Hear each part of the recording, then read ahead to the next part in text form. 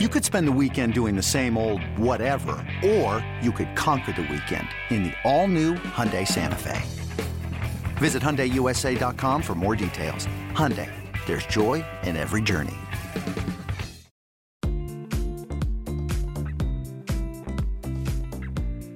Welcome to a special edition of MLB Extras. Let's listen in as Pirates manager Clint Hurdle addresses the media from the winter meetings in Las Vegas. We had talked about it at times last year just because of the recency of it going on. Watching how some other clubs attacked it. Why? Sometimes it was because of injury. Sometimes it was maybe lack of they felt maybe it was a fifth starter. So the common sense part of it's real. I mean, it's just rearranging the mentality of the people that are involved and working them through it, that you're going to get a guy that's going to come in and get you X number of outs, and then you're going to get, we've kind of termed, maybe it's always been around, the follower, the next guy, whoever it is. And to go from there, and it takes the leverage of him having to face that middle of the lineup portion maybe 3 times. So we're going to see how, our internal competition works itself out, see if it makes sense. But we've planned to have that conversation. We've had the conversation to see where it takes us. What type of pitcher do you look for as that opening trade stealer for somebody? Well, the ones we've identified is a guy that obviously is a pretty good reliever that can get through that part of the lineup. You're going to take a guy that may be one of your bridge guys.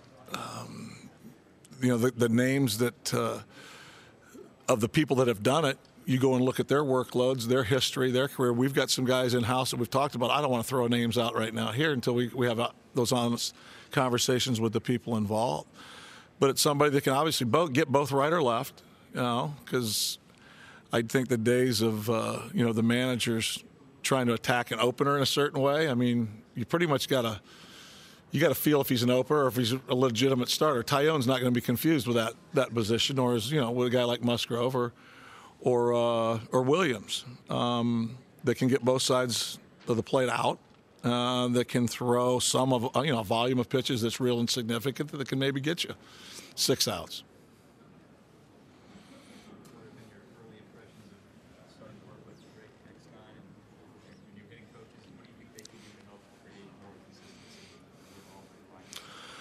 Well, it's always a period of, just trying to work them in slowly. As far as more often than not, you feel like you're drinking from a fire hose. You join a new organization, and we've sat both men down individually. We've also had an opportunity to get together as a group, and with Kevin Young included here in Las Vegas. Rick and I have some history from back in the day. He worked with Davey. He worked with Marcel, Team USA, Davey in Washington. Davey and I have had ongoing conversation for 20 years now. So to find out Rick's background in a more meaningful way, the different roles, the different responsibilities, the different ideas that he's had, the update, the awareness of the new technology out and available and how it applies, and having the language to convey to players to simplify it, I think he's a really good find for us. Jacob Cruz had him as a player. Actually, I was a coach in Colorado in 2001. Barty and him were in the same outfield. So I was both their hitting coach and their outfield coach. And he was very impressive in the early interview that we had, and then following up, talking to some other people that he had some common history with, that I had common history with, found out that he had really worked hard at research himself. Where he was a coach, what he wanted to be as a coach, and where the game was going. And he actually got into a lane to track that, to hunt that, and get better at that. So I think the combination of the two, it's going to give us an opportunity to do a job, hopefully a more productive, more consistent job than we've been able to do in the past. But we had 2 good men involved, and that's one of the things I think sometimes our industry kicks to the feet is when new people come in, you blow the trumpets and you sing the praises like the guys before weren't trying, or the men before weren't good men. The men before weren't putting the work in, and that's never going to be the case with me. The Jeff Livesey and Jeff Branson dedicated everything they had, and unfortunately it didn't work. Both have found other opportunities. We're happy for them, but it's time we felt to bring in a couple new men. Sometimes a different voice does make a difference. Sometimes different skill sets can help and make a difference, and I think that's what we've tried to add value with for our organization. What's Lonnie can hit. He's a versatile defender that I think we've kind of said, yeah, that's good. We'd like you to go play right field. You know, if we get in a pinch and we've got to move some things around, but he's already gone out of his way. He's at a time in his career where he also feels an edge and a want to that's probably maybe a little bit, there's more traction to it than before because he's been off the field some. And when this man's been on the field, the bat has played. The versatile defender has played. There's experience, and there's playoff experience. There's good team experience being a teammate. So he brings a lot of intangibles as well as skill set to the game that we feel could really complement our club, our roster as it sits right now, and with the absence of Polanco to go out there and get an opportunity to perform with some consistent at-bats. As you look around the division, the Brewers obviously very talented, the Cubs talented, the Cardinals just got better with that Goldschmidt. What's the path to contention that you see going forward this year for Pirates? To start with, a year of experience for our starting rotation, an opportunity for somebody, Brault, Kingham, somebody else to come in and provide us with a fifth starter if need be. The edge we saw from our bullpen last year is real and significant. We were able to win games that we had leads in after the sixth inning. And I think for me, as important as anything, is we have position players that are going to take the field that all have room for improvement. Every one of them arguably has an opportunity for room for improvement. Cervelli will tell you that. Diaz will tell you that. You talk to Dickerson, Marte, Polanco when he returns, Gonzalez, who we've added, Chisenhall, Frazier, Bell, Moran, and Gong. So that in and of itself is very exciting to me walking in the door as well. The West managers are happy to have Goldschmidt gone. I mean, what's your impression on that? He's good against everybody. He's an elite player. He's really good at batting. Yeah, we've watched a little bit of it.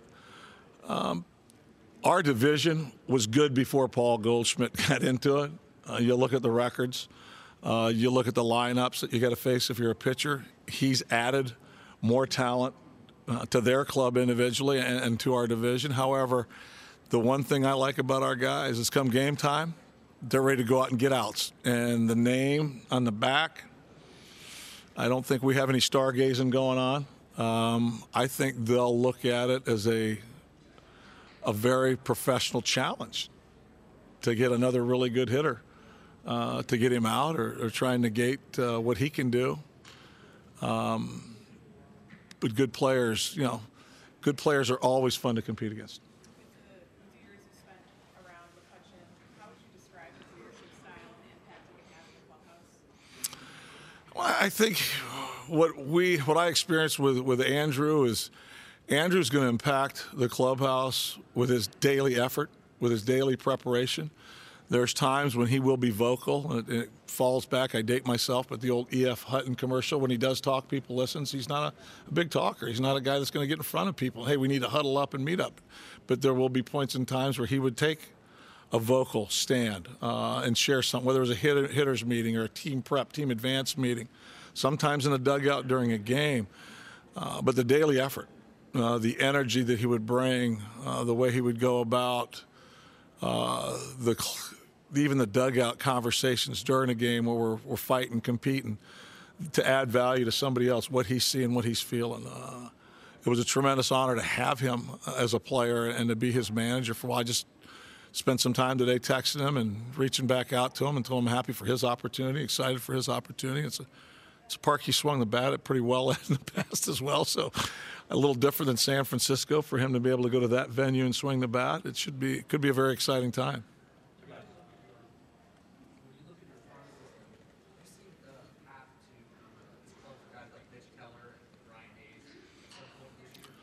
Well, this year, I don't know.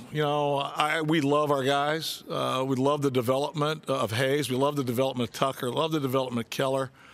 We'll see how the season plays out. Cole Tucker, we were able to bring into our spring training last year. Mitch Keller, we just brought him over for a game. Looking forward to that opportunity to get to know him. Sometimes opportunities present themselves. Sometimes players force opportunities. That's why I'm not going to set a clock on it. We'll see what happens.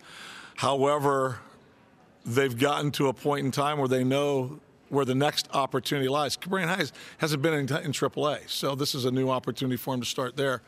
The other two have experienced that to some degree. Good players find their way to the major leagues, though.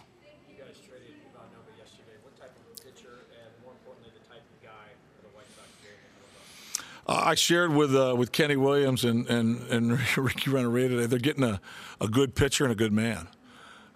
He's continued to evolve and work and learn. It wasn't like he showed up and thought he was a finished product leaving New York. He had to embrace a different kind of game, a different style of game coming to the National League. He's got a tool set as far as pitchability that's real, can sequence, breaking ball can play. He used his changeup more. That became a pitch he started using more. Two-seam fastball, and actually just to show you, a guy turns over 30, starts elevating his fastball later in his career, learning, continuing to learn, continuing to want to get better. He was the definition of a pro. He added value to us in the clubhouse, on the field. With all our players, during game time, he'd always be huddled up with a group towards the end, though, sharing comments, sharing thoughts. So he'll be a good addition. We talked to him the other day, very excited about Eric Gonzalez, the potential he has. What you know of him, what do you think, how excited are you about this side, too? I'm excited, but from a different standpoint. I've only seen glimpses. I have some coaches that have seen him play. I have some coaches that are very excited for him to enter in our organization with an opportunity to be our shortstop, an opportunity to compete for a position. People that have seen him in the past, people that are aware of the challenge that a guy's playing. He's trying to play. Lindor's in front of me. Who's that other guy? Oh, that Gonzalez guy's in front of me. It can be tough. He continued to work. He continued to try be ready for whatever opportunities he was presented. We like the player. We like the skill set. This type of environment, this could be a really good match for both of us. So I'm basically excited because of what our scouts have had to say that have watched him at length, a volume of games, and what some of our coaches have seen from him. And then there's always individuals that you can network within the game that have experienced the man and know something of the man that will share this. This could be a really good fit for him as well, getting a first chance, getting an opportunity to go win a job.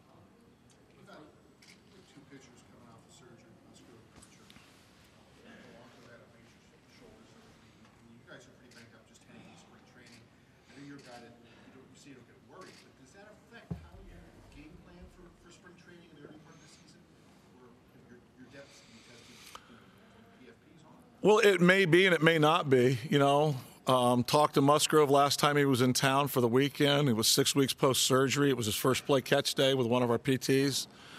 Have had conversation with Archer.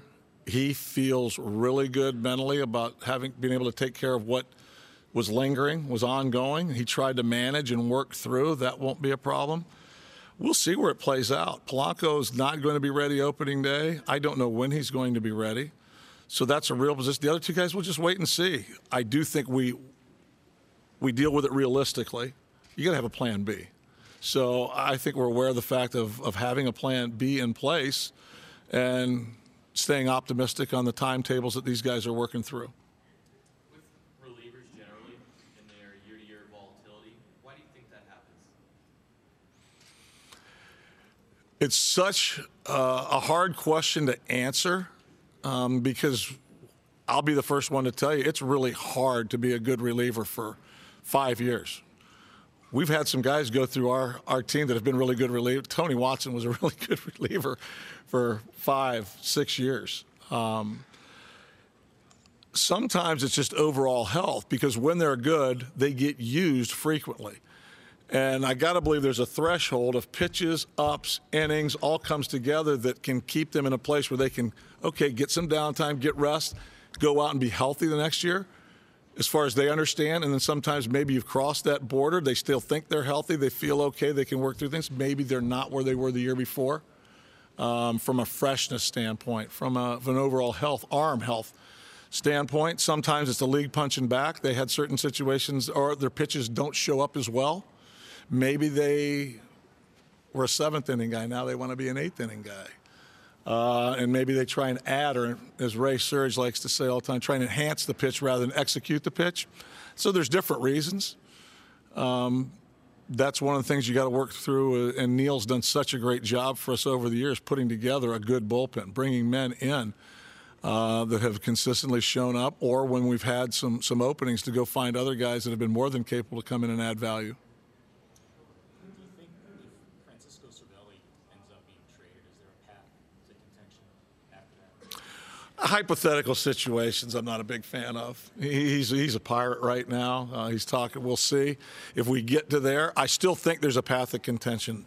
Nobody here can tell me what Diaz is going to do next year. I can't tell you what Diaz can do. But then that opportunity would present itself, and Elias would get a chance to show us what he can do.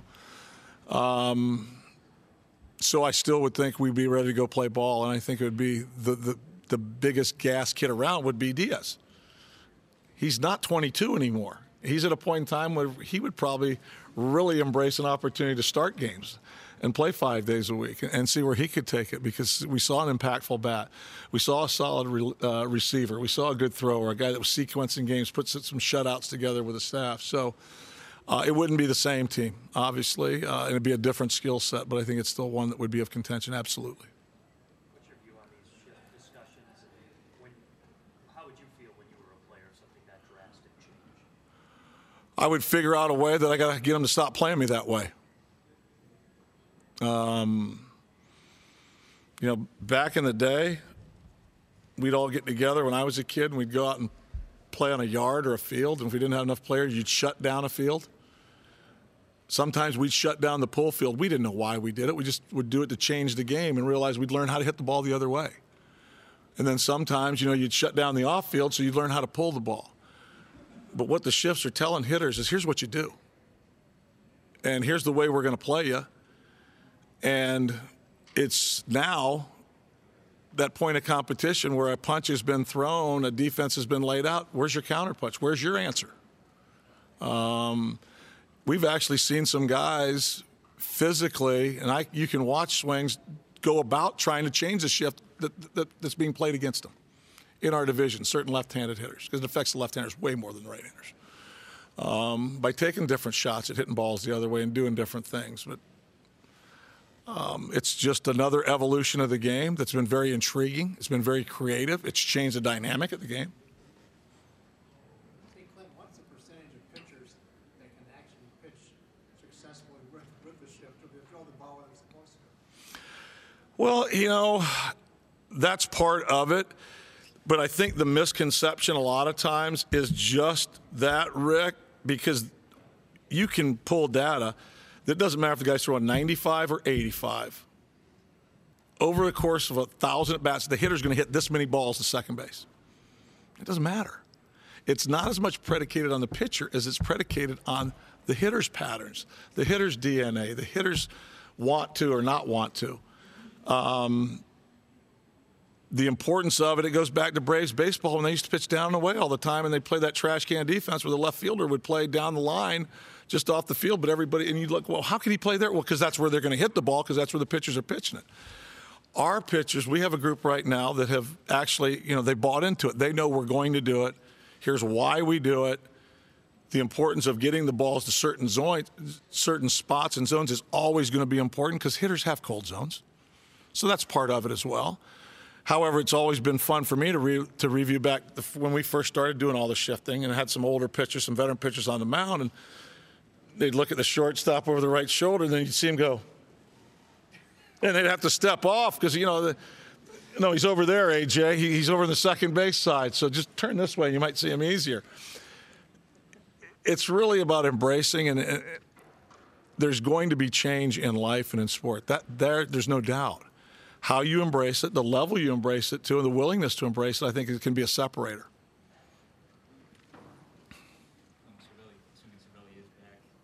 Wait a minute, Bill just moved him. You're bringing him back? Okay. All right. Consider playing him potentially more first base, whether it's an opportunity to keep his bat in the lineup without having him behind the plate, if he has some more starts. Would that be more of an option maybe like it was in the second half? It would be an option. The level of more of an option would also be predicated on how Josh Bell shows up and the job he's able to do. Versatility is going to help. Francisco will be the first one to tell you he's a catcher. And the occasional game, or in a game when you can move him over there, maybe double switch, get Diaz back there for a pinch hit, keep him in the game. I think that all plays out. It strengthens our roster to have that ability when needed and to play it out from time to time. Well, how do you think Frazier will do? I mean, if Paul does play in one position instead of moving all over and down the line? Well, that's, our plan going in, and then, 2 weeks from now, we have a plan going in because I believe as an organization, the conversation we've had, this, we believe, could be the best way to leverage the bat. He's been a good hitter. He's been an offensive player.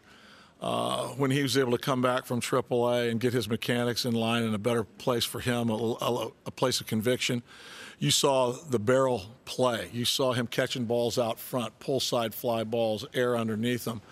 The walks, the walk's real, but he's not a guy that's going to get a ton of walks, but the at-bat's real. The grind, the grit. And he's very good against left-handed pitching. It's not a big separation split guy. We've just got to be smart with reps, with at-bats. That's something he's growing into as well, but I think that's one way that we can find out how good a hitter he can be. Time will tell, but I think that's an organizational belief, a conversation that we've had.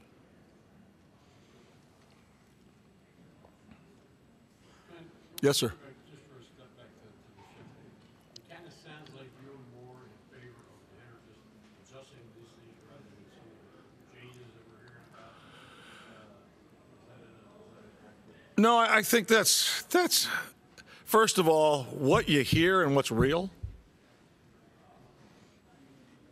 I was just at a meeting today with Major League Baseball talking about a lot of these things. What's real conversations being had and what's conversation being had. If there ever gets a day, Jim, where they ask me what I think, and there may be, I don't have it in my DNA to say, no, we can't have the shifts. There was a level of analytics that some teams were so far ahead of the curve they were benefiting from and leveraging ahead of other teams at the time. Now that massive information everybody's kind of caught up to. So I'm kind of curious on what's the next smart play. And for me, elimination, I don't know if that's ever the best smart play. It may be. But in my gut, my first initial reaction is like, these hitters need to figure some things out. And attack it from that standpoint, because we talked to our guys about how it's real. And they're doing it for a reason. And, it's just like they pitch you for a reason. They feel you got some weak spots and they want to isolate that, and you want to work to your strong spots. Well, let's work to some strong spots and try and get that third infielder on the right side of the infield, getting back over at shortstop and open up some ground. So we'll see where it all goes. It's just an interesting time to be involved in the game of baseball, that's for sure. What were they saying I can't tell you that. Secret stuff, man. There's only 30 managers and 30 general managers in there. Why do you feel it's so difficult for the hitters to figure out the shift? It's not so much that it's so difficult, it's the way they've been raised. And a part of it's Major League Baseball. It's the way they get paid, what they get paid for. And we'll be the first ones to tell you, when it all comes down to walks, strikeouts, and home runs, it's not the same game for the fan. Fans, I think they want to see action. And a walk's not a big action play. A strikeout's obviously not a big action play. The home run's nice. So I think more often than not, it's about what they've grown up learning. Who's doing the teaching?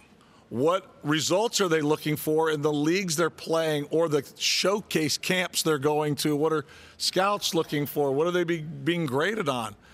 In part, I think some of it baseball has created the launch angle in its own way. But the funny part of it, go read Ted Williams' book of hitting. He talks about launch angle all those years ago, getting a ball out front, middle part of the plate, and hitting it up in the air. So there's some things we're grabbing onto, we're holding onto, and we're leveraging, and good things are happening, but you've already started seeing pitchers fight back.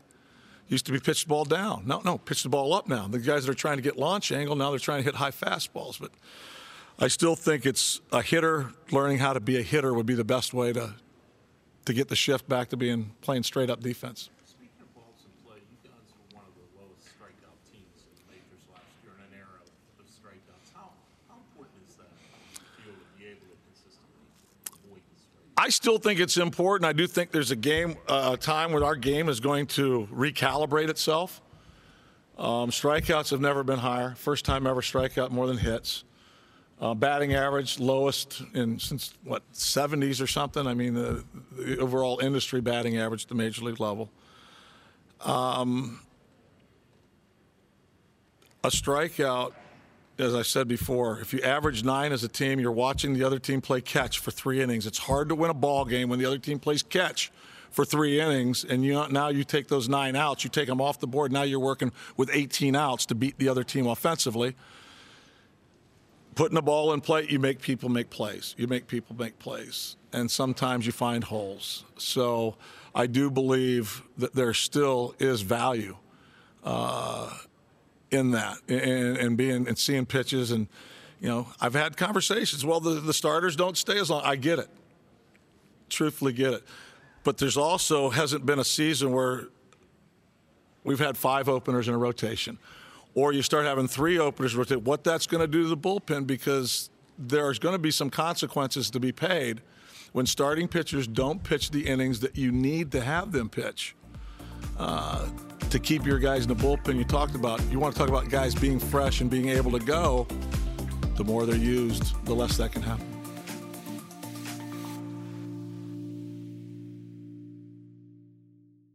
Hey, Rob Bradford here. You guys know I'm always up for a good MVP story, and one of the best stories is Wasabi Technology. Wasabi is the world's hottest cloud storage company, and it's become the go-to provider for professional and collegiate sports teams, including 20 Major League Baseball teams like the Red Sox and NHL teams like the Bruins and Vancouver Canucks. Even the Liverpool Football Club is getting in on the Wasabi action. So, why is Wasabi the MVP? Well, Wasabi was purpose-built to free businesses from skyrocketing storage costs and unpredictable transaction fees that the Amazons of the world are charging. In fact, Wasabi is up to 80% less than those hyperscalers and doesn't charge a cent for businesses to access their data. From Wasabi's AI-enabled intelligent media storage, Wasabi Air, to the industry's only cloud storage service with triple protection against cyber criminals, data deletion, and ransomware, Wasabi's taken the lead in driving innovation in data storage and helping sports teams